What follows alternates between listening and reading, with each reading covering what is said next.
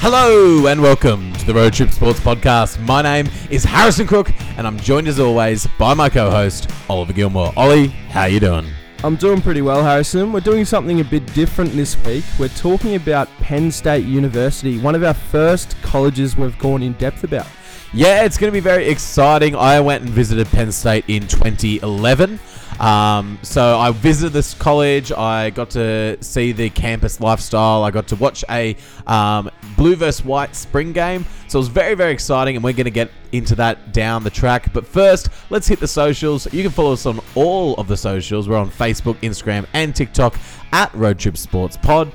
You can find us on YouTube. Road Trip Sports Podcast is what you need to search. Any inquiries you've got, if you'd like to get in touch with us, if you'd like to share your stories, your experiences, or ask us any questions you'd like for our mailbag, you can do that. Road Trip Sports Podcast at gmail.com, or you can slide into any of our DMs, and we're more than happy to hear from you.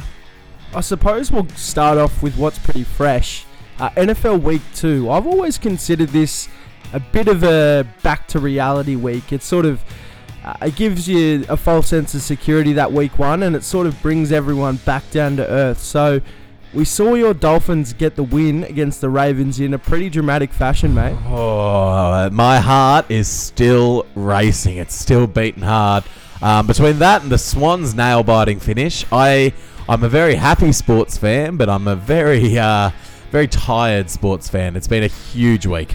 We will touch on the Swans v Geelong grand final preview, but I want to touch on this Dolphins game just quickly. Okay. I think that was the first time we've seen a resemblance of Alabama's Tua.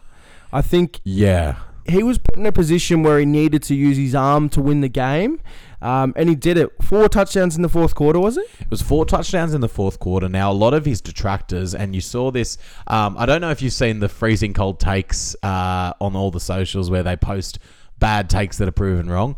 At halftime, so many people were messaging, they've got to put Teddy in, they've got to pull Tua. He hasn't got it today. I didn't think he was having that bad a first half, but boy, did he prove them wrong in the second half. 4 touchdowns in the fourth quarter. That is unreal. This reminds me a lot of Joe Burrow last year. You surround him with 2 ridiculously good wide receivers. You've got obviously Hill and Waddle now. They both go for 170 plus yards and 2 touchdowns on 11 receptions each. And when you've got that good talent around him and around that young quarterback, it's basically Tua, you've just got to throw it to the right spot. They'll do the rest. But also, I feel like you're able to come back because you've got that superstar talent. You're not so much relying on the quarterback's arm for every single play. Let's run some gadget plays and keep the defense honest. Yeah, it was a very strong performance from the team as a whole. I think that Hill had a huge impact. Waddle was great down the stretch. He made a series of great catches that set them up, including there was a large one. I can't remember what drive it was, but he made like a 20, 30-yard scamper to begin one of those drives in the comeback. And of course, he made that catch at the end in the final touchdown. But it was just a great all-round performance. The defense probably fell asleep a little bit in the first half, but woke up and got some massive stops when they needed to. Shut down Lamar, specifically the 4th down stop at about midfield. I think that was the turning point of the game, and if Ravens get that, there's no way the Dolphins win. I think it's going to be an evolving season for the Dolphins. I think they're going to be tested on a number of levels. I think this was probably their first test that they had. The Bills this week, which I'm sure you'll be eagerly watching as well. Yeah, I think that our first test we passed. Our second test is going to be the hardest one yet. This is the one that we've failed every year. To bring it into school terms, that's just the test we can't get right. We keep having to repeat this course. So hopefully we can see a different result. However, the way the Bills are playing... Ugh. In other news, Swans v Geelong grand final this weekend. We both entered the ballot as Swans members and were successful, believe it or not. So we've both got tickets. I've sort of weaned my way around this, but I'm actually receiving your ticket out of the goodness of your heart.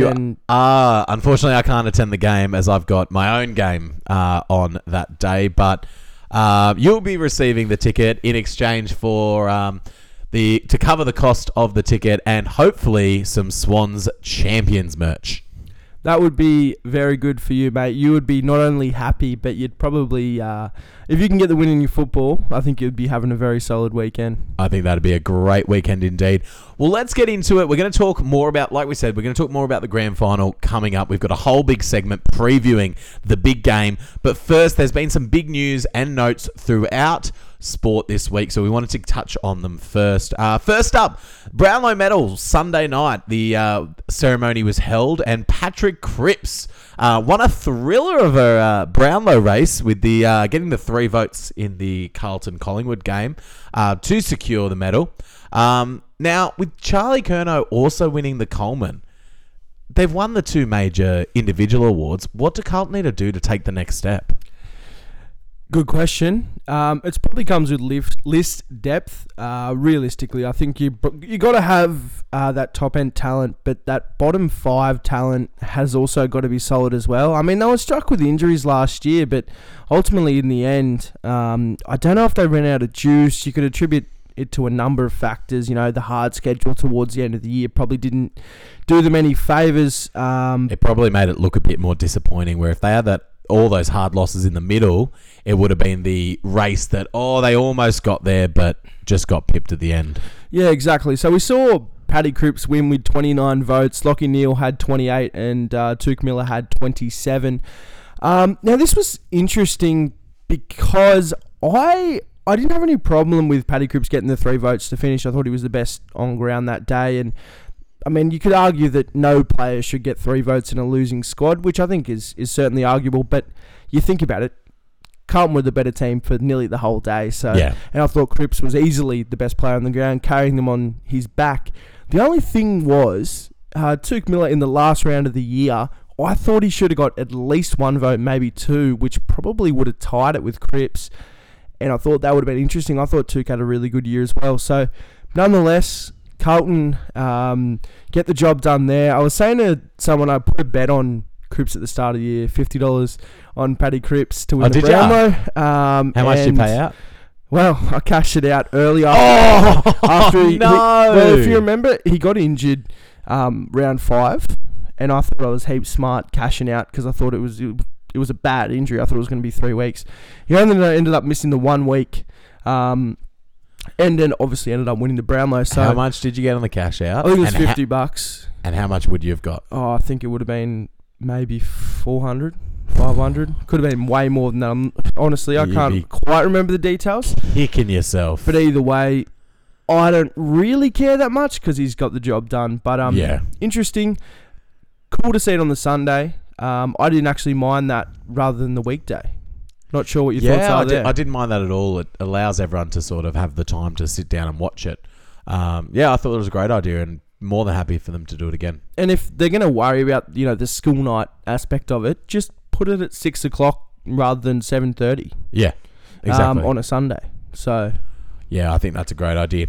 Anyway, the next up on the news and notes, NFL Week 2 featured a lot of comeback wins. We obviously talked about the Dolphins. There was the Jets making an improbable comeback involving a missed PAT from the Browns. We had the Cardinals coming back against the Raiders. Unfortunately, my lock did go down for that one.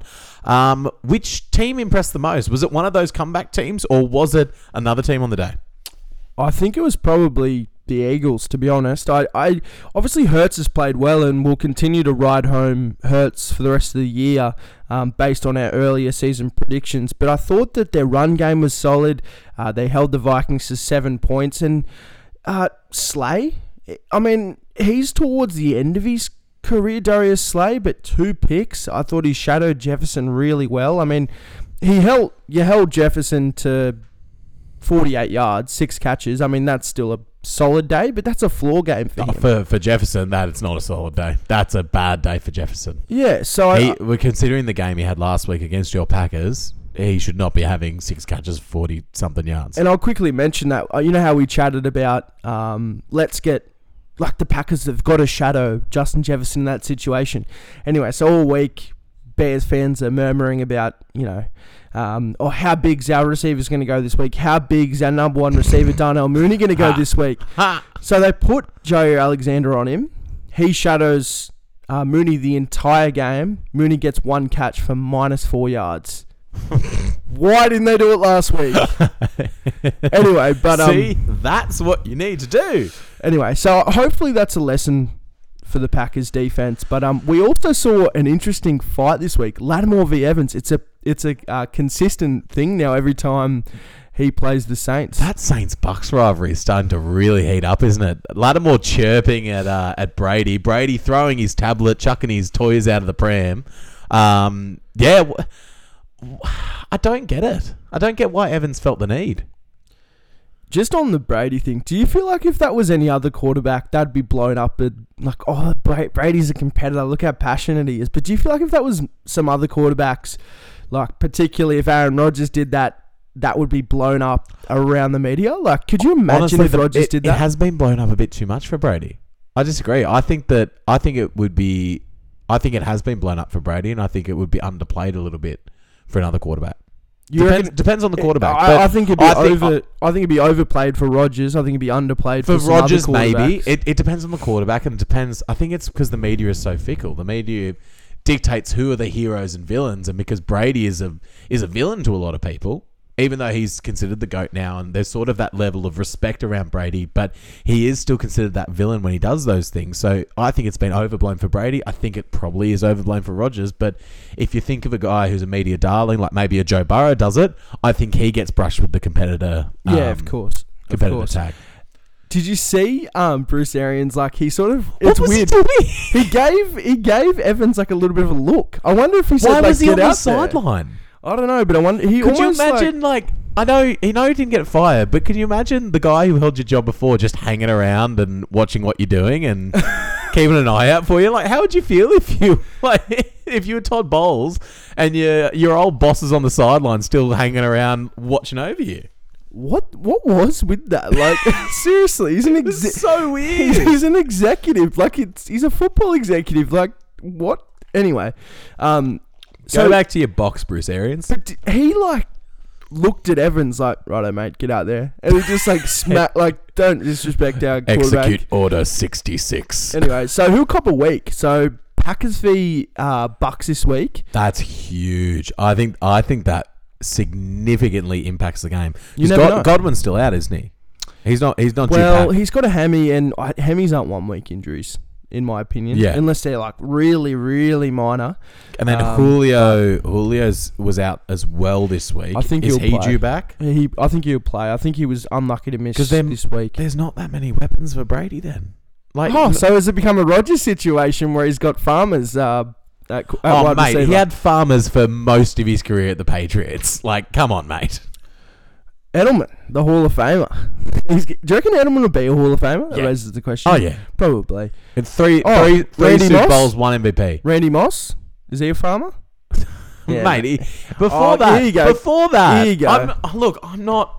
I'm not going to go to bat that hard, but Rodgers has had just as many receivers as Brady has had.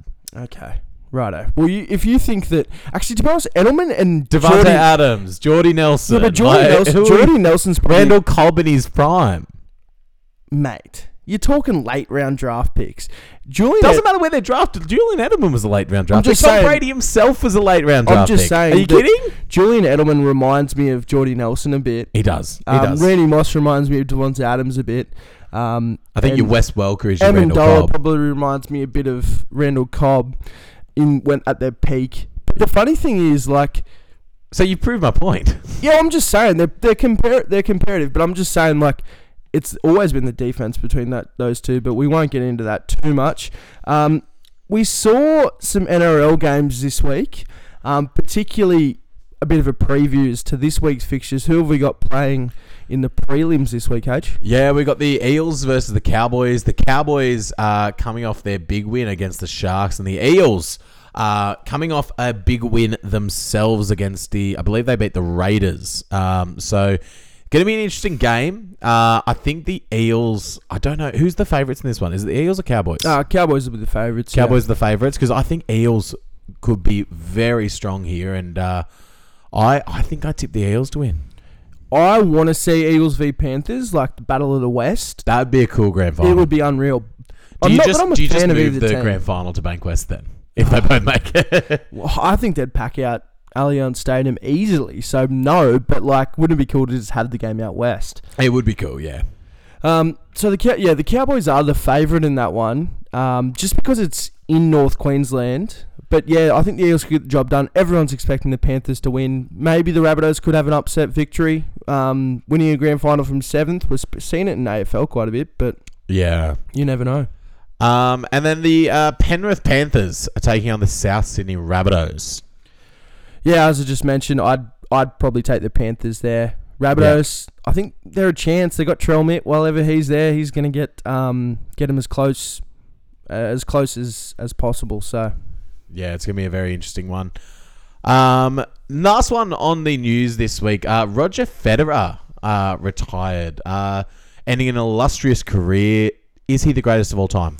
He is, in my opinion. Was it 237 consecutive weeks as world number one?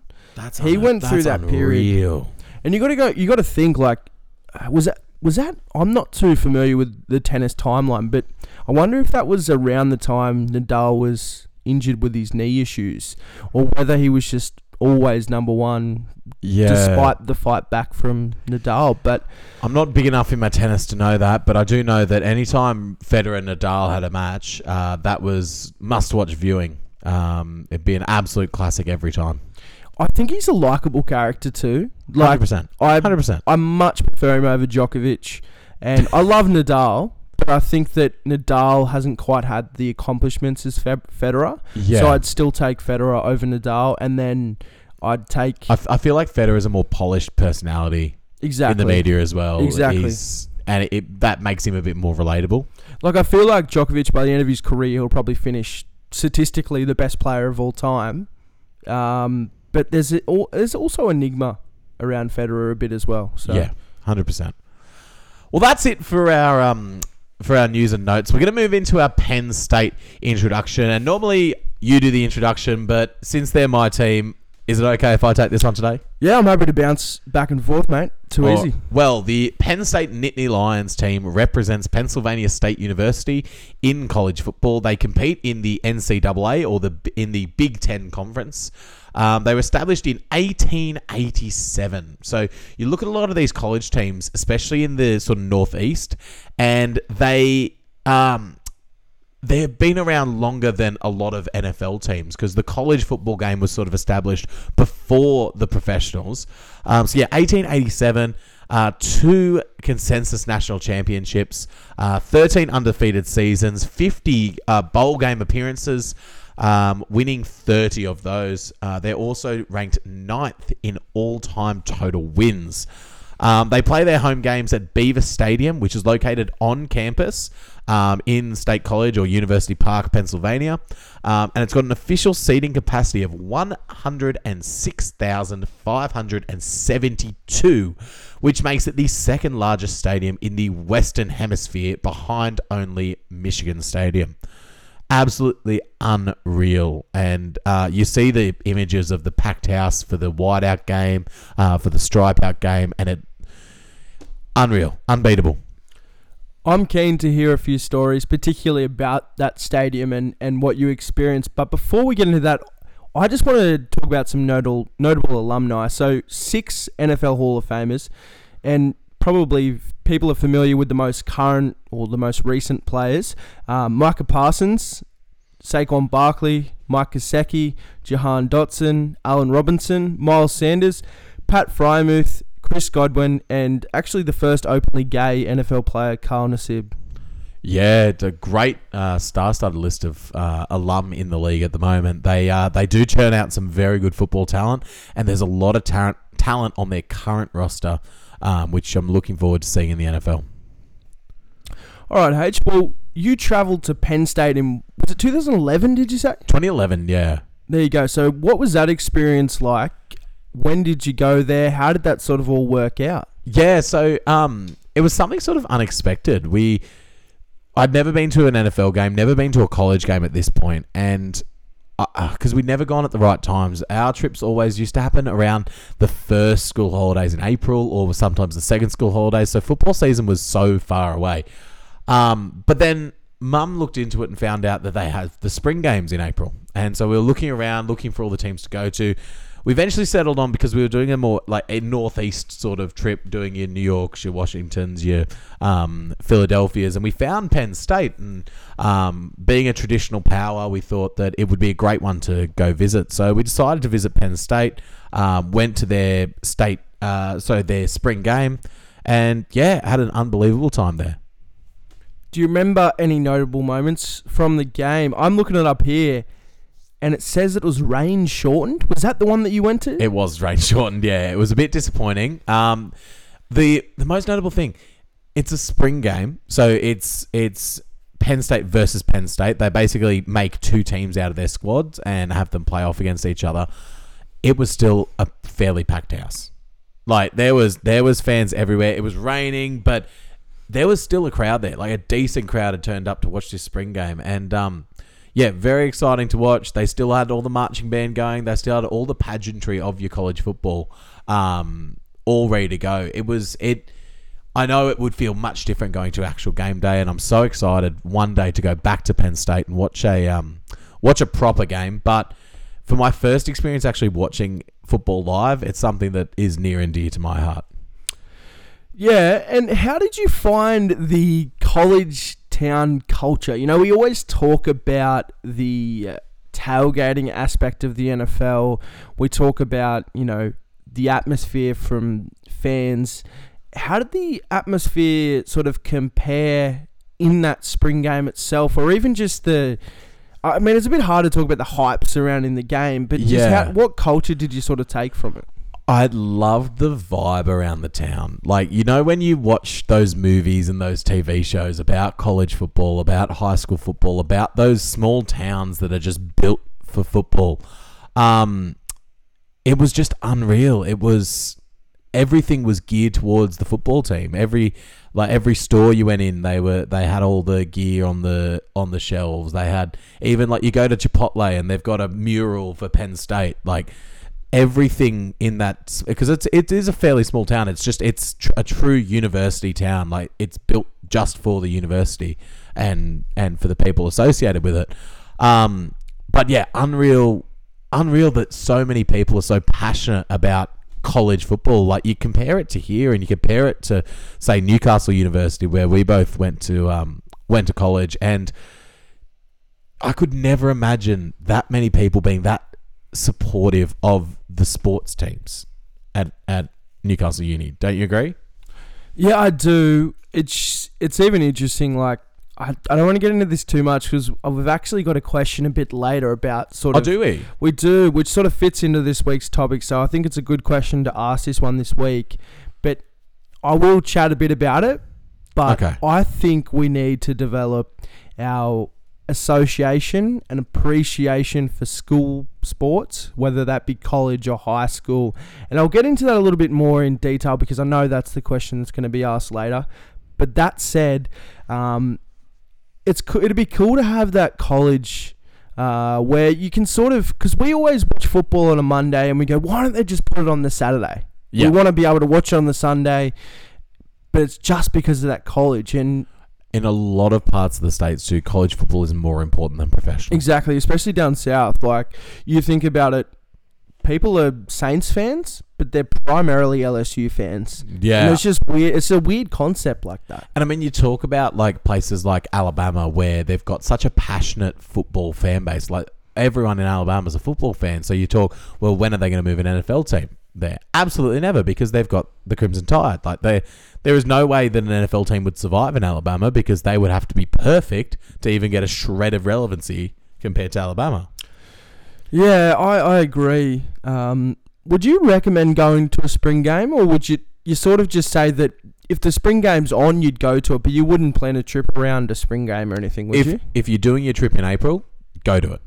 Like, if you're doing a trip at that time, go to it. It's not a reason to go. If you're going to plan a trip, you plan it for the games, of course. Like, but if you are going to the US in April, go see a spring game, because if you want your football fix, it's still worth it. You still get all the experience. You still get all the freebies outside the stadium. You still get the college football atmosphere. It's definitely worth it. I don't want to undersell it by saying don't plan your trip around it. It's definitely worth it. It's worth going. if you're going in April, plan to go out of your way to go to it. But if you're not going in April, or if you've got a choice of time, go to a proper game. But I would definitely recommend everyone to visit a college team and pick and stick a college team, because once you've a lot of people I talk to in Australia don't have a college team they root for because there's so many options out there, and because teams flow so up and down. I would definitely recommend everyone go visit a college over there, pick your team, pick wisely, but pick it and stick it, because it's so fun to have a college football team to root for, especially when your football team, like when the Dolphins aren't playing well. I'm like, great, I've got Penn State, who I'm just as passionate about. I'll go watch Penn State. I can watch the Penn State game this weekend. Yeah, and Penn State this year, we'll touch on that. They're 3-0. Good start. Ranked 14th at the moment. Games don't count until we play Michigan and Ohio State. Yeah, if we can't get over them, or Michigan State even have beaten us the past few years, if we can't get over those guys, it doesn't matter what we're ranked right now. I tend to agree. The players on Penn State at the moment, is there anyone that sort of sticks out for you? There's one for me. I'm sure you might say it's the same person, but I'm a Nick Singleton fan. Yep. Just purely, I've looked at his stats this year and I'm thinking to myself, he's a stud. He's played 3 games, as we mentioned. He's had 334 yards and 4 touchdowns at an average of 11.1 yards per carry. Now, that's pretty crazy. So Penn State have been pumping out running backs as well. They're doing very well for themselves. It's sort of weird that he's always gets his 10 carries and then they just sort of take him off. I don't know it's probably a little bit of script, but yeah, I think they're saving him for those big games. They're going to need him down the stretch. One of the ones that I really like watching, he's a tough player too, is Sean Clifford. I think that very tough player. You saw him take a ginormous hit on the weekend against Auburn, but he had a really great game. He's not a guy that's going to make the NFL most likely, but he is a very hard-nosed player, and he's still going to get us in the position to win football games. Hopefully, we can go far with him. Yeah, I think that's a very good shout. Was there anything that you wanted to add about Penn State as a school, or just generally? Yeah, I think that a lot of people, unfortunately, now talk about the controversy when it comes to Penn State. But it really is a good school to support. They've got a very passionate fan base, and they're a team that's always relevant. So I loved going to Penn State. I'm very much enjoying being a fan of them, even through those years that they weren't able to compete in bowl games. But now it's looking up. We've got Franklin's there. Coach Franklin's our head coach at the moment, and he's doing good things. A lot of people are saying he needs to go, but I think he's turned this culture around. He's built a very strong culture. I think we need to stick it out with him. He can get us over the line. For the sake of the school, they're probably going to need to do something big pretty soon, just to sort of get over that controversial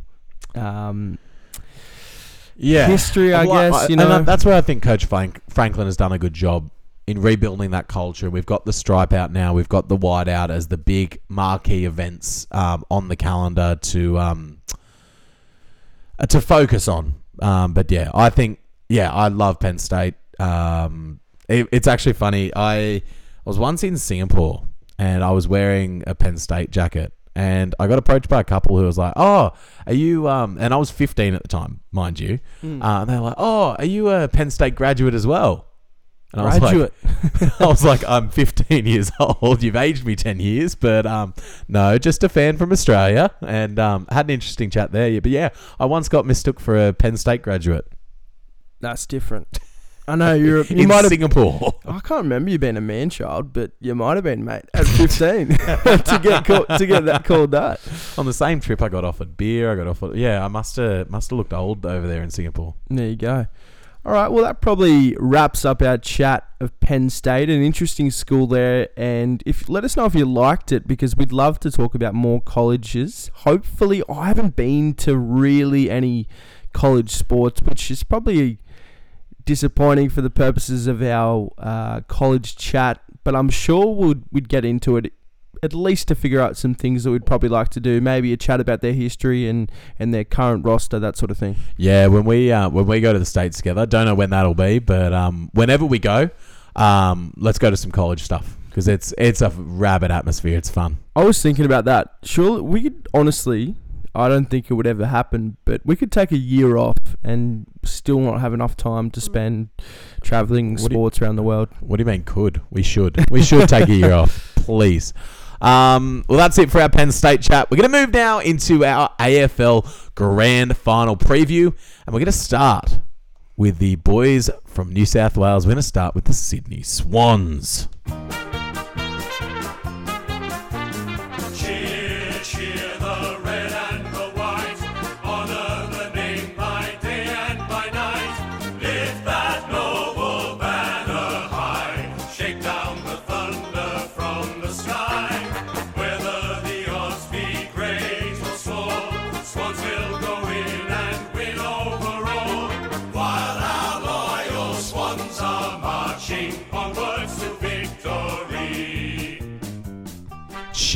Cheer indeed. Onwards, hopefully, to victory this weekend. The Sydney Swans survived a nail-biting preliminary final against Collingwood to make it to the grand final. What are your initial thoughts on the Swans, how they're looking heading into the grand final?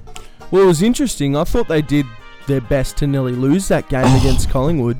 They held on for dear life, and we knew Collingwood were going to come. You just were watching that whole game, you're like, they're going to come because they just do it every time. But fortunately, as we've mentioned, we thought they used all of their lives up in the regular season, and I think they did, and the Swans held on for a 1-point victory.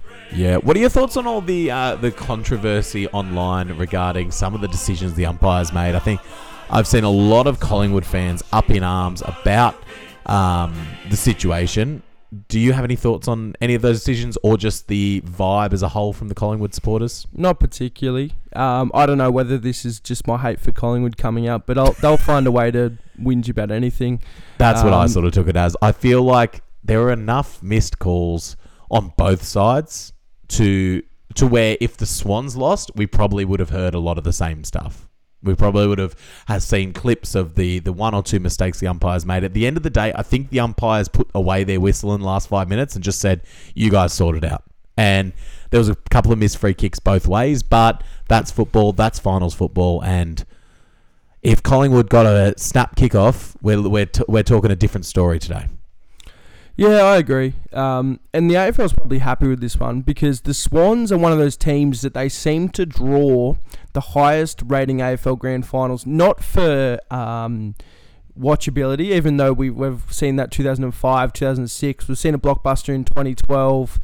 For Dogs fans in 2016. And their boys in green that supported them that day. Yeah, I can't argue with that, even unbiased, mate. But it's sort of weird because, you've got Buddy Franklin, you've got that Michael Jordan sort of, he brings that energy. Yeah. I'm not saying he's the GOAT because I don't want to get into that, but that's a chat for another day. So they draw the most ad revenue, and you think about Geelong, they're sort of that team that's got that history, a huge supporter base for such a small-ish town, and they just seem, it's almost a dream scenario for the AFL, but because it's going to be huge. You're going to get all of New South Wales. You're going to get all of Victoria engrossed in football. I think that for the Swans specifically, gets that New South Wales market that might not bother watching if the Swans weren't in it, where Victorians will always watch the grand final no matter who's playing.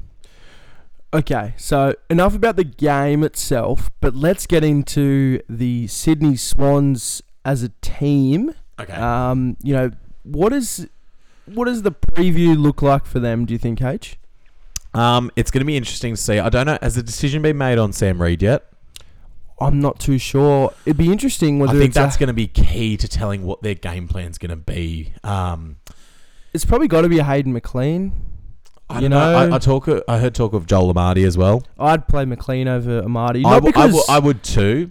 Not because I think Amartey's going to be a great prospect, but I think McLean, he's been, even in the VFL finals, he looked pretty polished.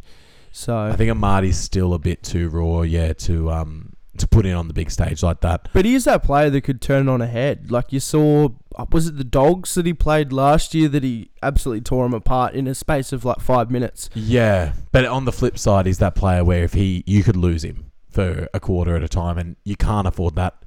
They're already the underdogs against Geelong. They can't afford any guys who aren't on the bus. They need every man to be on the bus and producing. And I think you're on the money there. So what's the Swans' key to victory here? They need to survive the early onslaught. I think that Geelong are going to come out hard and fast, and they're going to try and throw a few haymakers early. I think that if the Swans get down too many points, I know they've been resilient, and that's been their thing all year, especially early in the year. They had those lapses where they'd go down 40 points and somehow pull it back. They're not doing that against Geelong. Keep it close, get it to the fourth quarter, and pull out a miracle. I think for the Swans, it comes down to, can the young guys continue to handle the heat? They've proved every challenge this year, but this is the biggest stage. You guys like James Rowbottom, Dill Stevens, that sort of, they aren't Chad in Warner. that. Well, I mean, Chad Warner is one of their best players. Yeah. Like, I wouldn't include Warner in that. He's still got to prove it on the big stage, though. Yeah, even still, like, I wouldn't include him in that. I just mean those guys that are sort of around the outskirts that have performed well all finals. And I think that if they continue to do that, and Rowbottom gets 20+ touches, and Dill Stevens is out in the wing getting plenty of footy, then you think the Swans are in a good position. But if those guys sort of go missing, then you could expect a completely different result, or an expected result in the Geelong Cats get the victory. So yeah, for sure. I think it's going to fall back on those young guys. Last one for the Swan side of things. We saw the news come out I think this is what brought up the Michael Jordan comparisons, but the press release that was 2 words, one more. Buddy signed on for 1 more year with the Swans. What do you think of the news? I think we were chatting about this a little bit before, just because we had to. We couldn't wait to the pod, but I wanted to keep this until after the finals, after the grand final if I'm Buddy. Yeah, of course. If he loses the grand final, redemption tour. 1 more, redemption tour, I'm going again. If he wins, he's got the opportunity to retire if he needs to. Or he says, I'm going back to back. Let's go back to back, It's just I think it's a story thing. Yeah. I think it's trying to G up the boys pre-grand final, because you can imagine, I mean, Sydney's been buzzing already since Saturday, but the vibe is just, everything's been turned up. Now that Buddy said, I'm on for 1 more year, let's ride. Like, everything's been turned up to 11 now. Is there almost too much pressure now? On Buddy himself? On both. I feel like the vibe in Sydney it's a must. Like, of course, it's a grand final. It's a must win, but there's so much pressure on the Swans this year. Well, maybe that's taken the pressure off a little bit, because they're like, this isn't Buddy's last year with us. At least we know that we've got another chance to run it back. But I think ultimately, when you're in a grand final, that stuff sort of just dwindles away. It's just, you just got to be the best team on the day in the end. And Geelong, 15 games in a row. Let's get into Geelong Cats.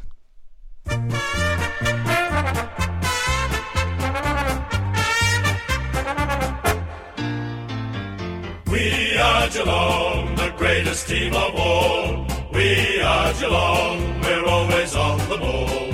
We play the game as it should be played, at home or far away. Our banners fly high from dawn to dark, down at Gardenia Park. Well, hopefully we're not hearing that song too much this weekend, but we will get into Geelong now. What are your thoughts on the Cats? They had a big win over the Lions. They looked damn near unbeatable, if I'm being honest, when they defeated the Lions on Friday night. Thoughts? What do I say? I think they're built very well all over the park. The addition of Jeremy Cameron, I know it's been a few years now, but his combination with Tom Hawkins is ridiculous. The best two forwards. Scary. I mean, you could argue with Mackay and Curnow, but I probably still take Hawkins and Cameron. I mean, they've got him there. And Dangerfield last week, you just wonder if he played his grand final a week too early because he was ridiculous against Brisbane. He was unbelievable. He was back to career best form, and as a Swans fan, even before that game, I was like, "Oh, if we make the grand final, that's scary."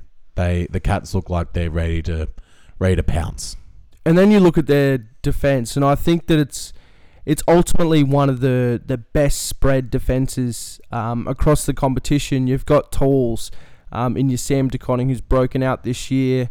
And then you've obviously got Tom Stewart there as well, who's a very, very solid player. It'd be interesting to see who gets Buddy, how it all works out for matchups. But I think that you never know with Geelong. And it's interesting, I'll mention this just because of the story, but maybe, what do you reckon? Gary Rowan? Could he win or lose in the game? You know, he could go missing in a big game. Yeah. But he's been playing pretty well recently. I think either way that story goes, it's a fascinating one to think about because he's lost a lot of grand finals. He has, 4th time lucky. But we'll see if that's the case. So we've got, similar to Sam Reid, Max Holmes is in doubt. He's clearly a very talented young player. And if he doesn't continue, he's probably replaced by a bit of an older head, maybe a Sam Menengola or a Brennan Parfitt or someone who gets into that squad and is got to be pretty happy with themselves to be playing in the grand final. Yeah, for sure. It's got to be 100,000 this weekend, so... Yeah, it's going to be an unreal game. Well, let's go through a few of our thoughts for certain criteria during the game. First goal kicker. Who do you think gets the first one? It's always a midfielder. Funnily enough, it's just the way it works in the grand final. Somehow a midfielder always kicks the first goal. Now, I couldn't tell you the last goal kickers over the past 5 years or anything like that, but every time you go in a syndicate with some mates or you chuck a $5 bet on first goal scorer, it's always a midfielder. I just don't know how it seems to always work like that. But which midfielder you got? I've got Luke Parker. So I reckon the Swans get the first sound of that. goal. The sound of that. I'm going to go another Swan, but I similar to you, I think it'll be a smaller player. It's not going to be one of your big forwards, but I think Tom Papley picks up a crumb, sneaks in a snap, and we get started with him doing the big Yahoo, getting the crowd fired up early. So next one we've got is most goals. Yeah, I think my heart wants to go a Swan, but I think Jeremy Cameron would be a great option there. What do you think? Yeah, I tend to agree. I'm going to go with Jeremy Cameron as well. He kicked the first and only GWS goal in their grand final in 2019. They only had 3. So I think that you can't compare it to his past experiences on the big stage. I think that he's a player that's got enough talent that if that Geelong team even goes missing, he could still kick 3 or 4. And if they have a big day, I think he could kick 5 or 6. He's sort of got a low floor, high ceiling, but I still think it's going to be a low scoring game. So maybe it's only 3 or 4 that gets the most goals on the day. Yeah. I've got a feeling it's going to be tight. It's going to be a tight contest as long as the Swans can keep it tight. I don't think Swans are blowing out the Cats, which is why I think Jeremy Cameron's the safest pick to get a lot of goals, because if any team's going to score a lot of goals, it's going to be the Cats. Next up, Norm Smith medalist. I'm going with Patrick Dangerfield. Yep, okay. And I think this is off form, as we sort of mentioned before. Did he play his grand final last week? But he's a big game player. I think that he can lead that team. You never know. Yeah. What's your pick here, H? I've got Luke Parker. I think that he's just a force in that midfield, and if the Swans are because it sort of gives away my pick for the winner, and I think it gives away yours a little bit as well. We're not going to pull a Chris Judd here, but I think that if the Swans are to win, it's got to be that hard-nosed midfielder getting possession of the ball and getting the ball out quickly, and I think Luke Parker's the one to do it. Yeah, I can agree there. He's had experience on the big stage before, so Definitely. maybe your Chad Warner and your Callum Mills who haven't had as much experience. Maybe you just rely on that older head there to get the boys together, and he's in and under. He's getting plenty of footy and kicks that first goal, like I mentioned. So yeah, for sure.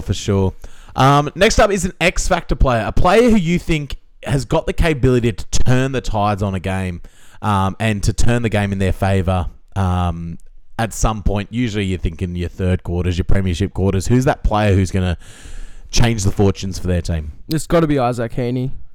We saw how he lit up Geelong in round 2 of this year, but I just think that he's that player that can take a big mark. He can kick a myriad of goals very quickly, but he can also get plenty of the footy. Maybe if they needed someone or they need someone a bit flashy, you could even throw him in the midfield. I was about to say, if they throw him in the mid, you've seen them do that a couple of times this year where they throw Heaney in the midfield when they need that spark.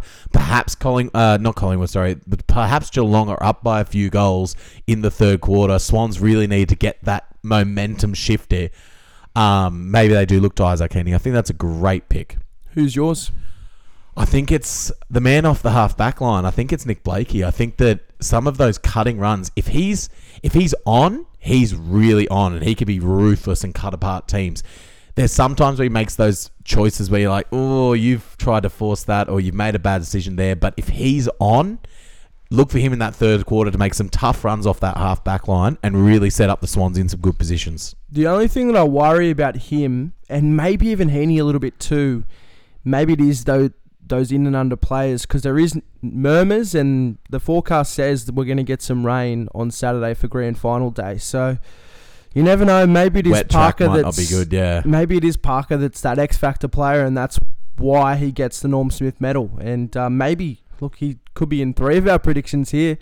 If we get a wet day, I'm looking at that hard in and under player. Maybe like a Parker to almost double down there. So. Yeah, I think that's a good shout. The last one, of course. Who wins and by how much? Cats by 16 for me. I think they're too strong across the whole park. I wouldn't be surprised if the Swans won. Do you think that the Cats keep that margin throughout, or is it a kick away in the last couple of minutes sort of deal? I think it works.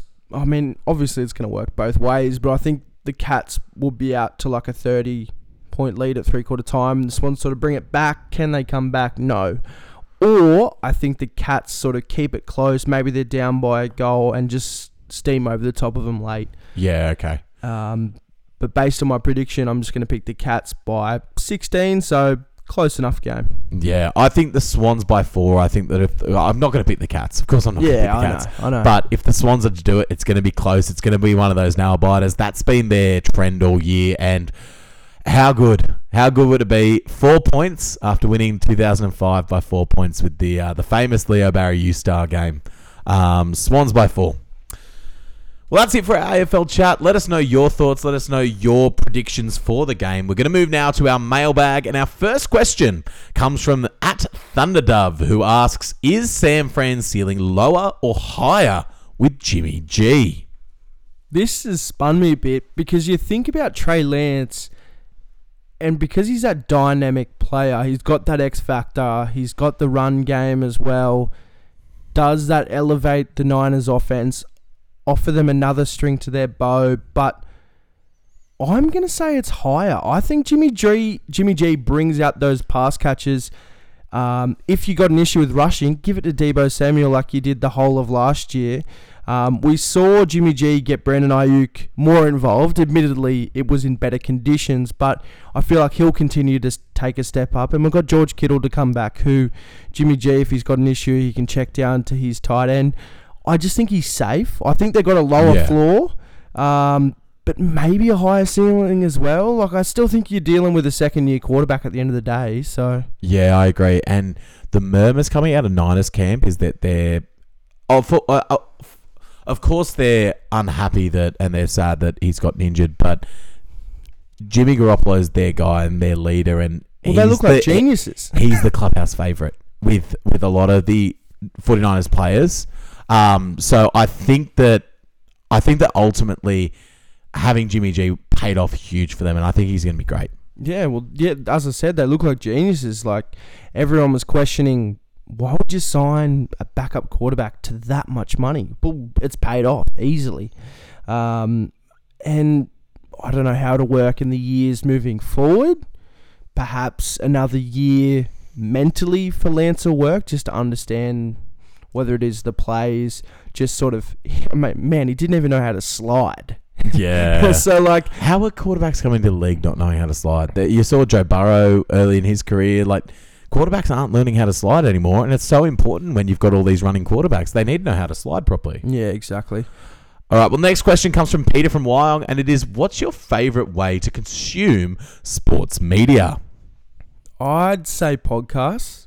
I think podcasts, I mean, just because you can do it, listen to it, you've also got visual podcasts as well. You know, a lot of podcasts. Like Joe Rogans and stuff. Yeah, and even just the YouTube podcasts for fantasy, and you can sort of see some player graphics and stats. Or you're listening at work, or whether you're listening to something that may be just mind-numbing, or you're listening when you're doing anything. You're on a run. It's that easily accessible that I think it's probably got to go to podcast. But I do love watching videos and being able to go back and watch highlights of games, that sort of thing. Yeah, for sure. I'd have to agree. I think podcasts are very... and I know, of course, we're doing a podcast right now, so of course we're going to plug the podcast, but I think they're very versatile and you can apply them into any part of your life, really. Next question comes from @TimDaly, 292, and he asks, if you could change one thing about sports in your area, what would it be? So I alluded to this earlier, it's proper school sport. So from a high school level, you look at Victoria and they've got the AFL systems where all your school kids at lunch or whenever it is, the whole school's there watching the games. And then that also, you elevate that to a college level, local support for your college teams. I mean, we've only got one. I mean, we've got the Jets as well, who no one really goes to. So we've got the Knights, we've got the Jets. Maybe if you just had the University of Newcastle, whatever it was. What are they? It's the Seahorses or something? They're the Seahorses. Yeah. But it doesn't matter what it is. But I just wish that we had a bit of a better school system in Australia. I think that the problem is we don't have that one sport that we can attach ourselves to, like the college system has attached themselves and the high school attaches themselves to football. I think that the problem is we've got, which sport is it? Is it AFL? Is it rugby league? Is it rugby union is big in a lot of schools? Is it rugby union? I think it'd have to be union, but I think that union's a dying sport, though. They had the chance of doing that. I sort of feel like that would have maybe revived union a bit. I mean, I know at my school at Merriweather High, union was a massive deal, and we did get people come out to the games. It wasn't like a grandstand full, but it was enough people coming out to watch the games. But there's not enough schools playing union either. You even listen to stories from people 20 or 30 years ago, and I know this touches on primarily a local area for us, but like the Bill Turner Cup, people would go from high schools and you'd get 5,000 people there back in the 80s or 90s or whenever it was.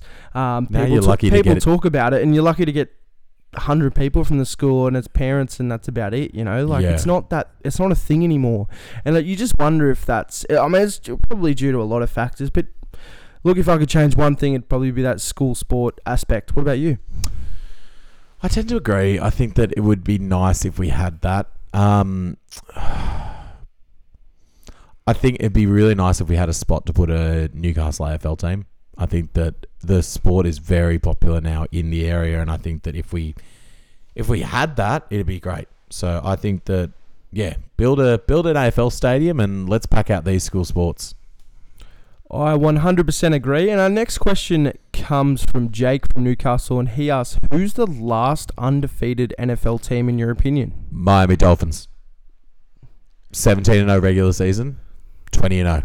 First ever team to go 20-0. That's hilarious, because I'm going with the Bills. I can't see any team beating them anytime soon. Obviously, they face your Dolphins. They're going to lose this week. What are you talking about? 2-1. You never know, mate. Maybe it's a chance that you get the job done. They got the Ravens. Touchdown tour. They got the Ravens after that. Hey, we don't have to play the Bills. They have to play us. Mate.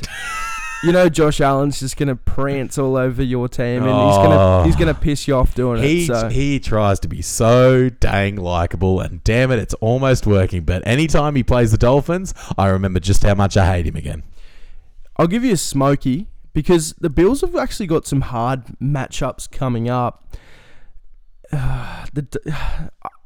Could be the Chiefs.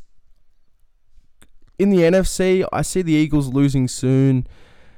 Honestly, though, if the Dolphins can get past the Bills, their schedule in the middle is very cruisy. I'm not out here saying Dolphins are going to go. Well, I am. I did say that. But Dolphins, low-key, have an easy schedule. I mean, they've got a third-place schedule. Yeah, don't get me wrong. I think it's a chance. Not. So you're no, I telling me don't. There's a chance. Oh, there's a chance, but it's not happening, mate. I think the Bills get the job done. It'd be interesting to see Bills beat Chiefs. I believe it's week 6. The Bills play the Chiefs. Imagine if they're both 5-0. I mean, the Chiefs would have to get through the Bucks in order for that to happen. But football gods, maybe 5-0. Make it happen. You make it happen. You want the Bills to beat the Dolphins Actually, this what week. did I say? No. No, never mind. 4-1 Bills. Actually, no. Keep losing, Bills. What am I talking about? I'm losing it. You're off your head, mate. Bills can lose every game, please. All right, let's get into our lock of the week to finish us off. Last week, the Raiders lost to the Cardinals in heartbreaking fashion, meaning my lock unfortunately went down. You locked the Packers to win by 8+. They won by 17, so you're currently leading this season's lock of the week tournament 3-2. Who's your pick for this week? I'm going the Bengals to beat the Jets 4+. I saw this one and I thought to myself, this is too good to be true. There is no way this is above $1.50 odds. That said, the Jets have been playing decent football. The Bengals 0-2. Their offensive line looks actually worse than last year, believe it or not. How? I don't understand it. How? I don't know. And I think, what was it, Lyle Collins said that basically, don't worry, Joe, you're not going to get hit. And what did he give up? Like, it was 6+ sacks. It was definitely more than 6 against the Cowboys. They've had 14 over the last 2 weeks. Yeah, that's grim. So, I think they get back on course here. I can't see the Jets beating the Bengals. Like, maybe, but anyway. Stranger things have happened. I've got the Ravens to beat the Patriots. Another case of that's over $1.50. Okay. Yeah, I think the Ravens, Lamar Jackson played well enough to win that game. So if you see a similar performance, he's got a campaign for MVP going right now, and if he wants to continue that, he's going to absolutely murder the Patriots. Yeah, I hope so. I'm not a big Patriots fan, so I'd probably rather the Ravens win that one, actually. Yeah, for sure. Well, that's it for the podcast today. Thank you so much for listening. If you've enjoyed what you've heard, make sure you follow us on all the socials. We're on Facebook, Instagram, and TikTok at Road Trip Sports Pod. You can follow us on YouTube. Road Trip Sports Podcast is where you can find us. If you'd like to inquire with us, if you'd like to send us your thoughts, your ideas, your stories, please send them through to roadtripsportspodcast@gmail.com, or you can send us a DM at any of our socials. Looking forward to AFL Grand Final this week. Are you looking forward to going to it? I sure am. I'm keen to report back as well. Probably we'll have to do another Tuesday record. It'll be with you Tuesday night though, so look forward to that. Maybe the Wednesday. We'll see how it all pans out. We'll see how it all goes, but for now, I've been Harrison Crook. I hope your team wins unless they're playing the Dolphins or the Packers, and we will see you next time. See ya.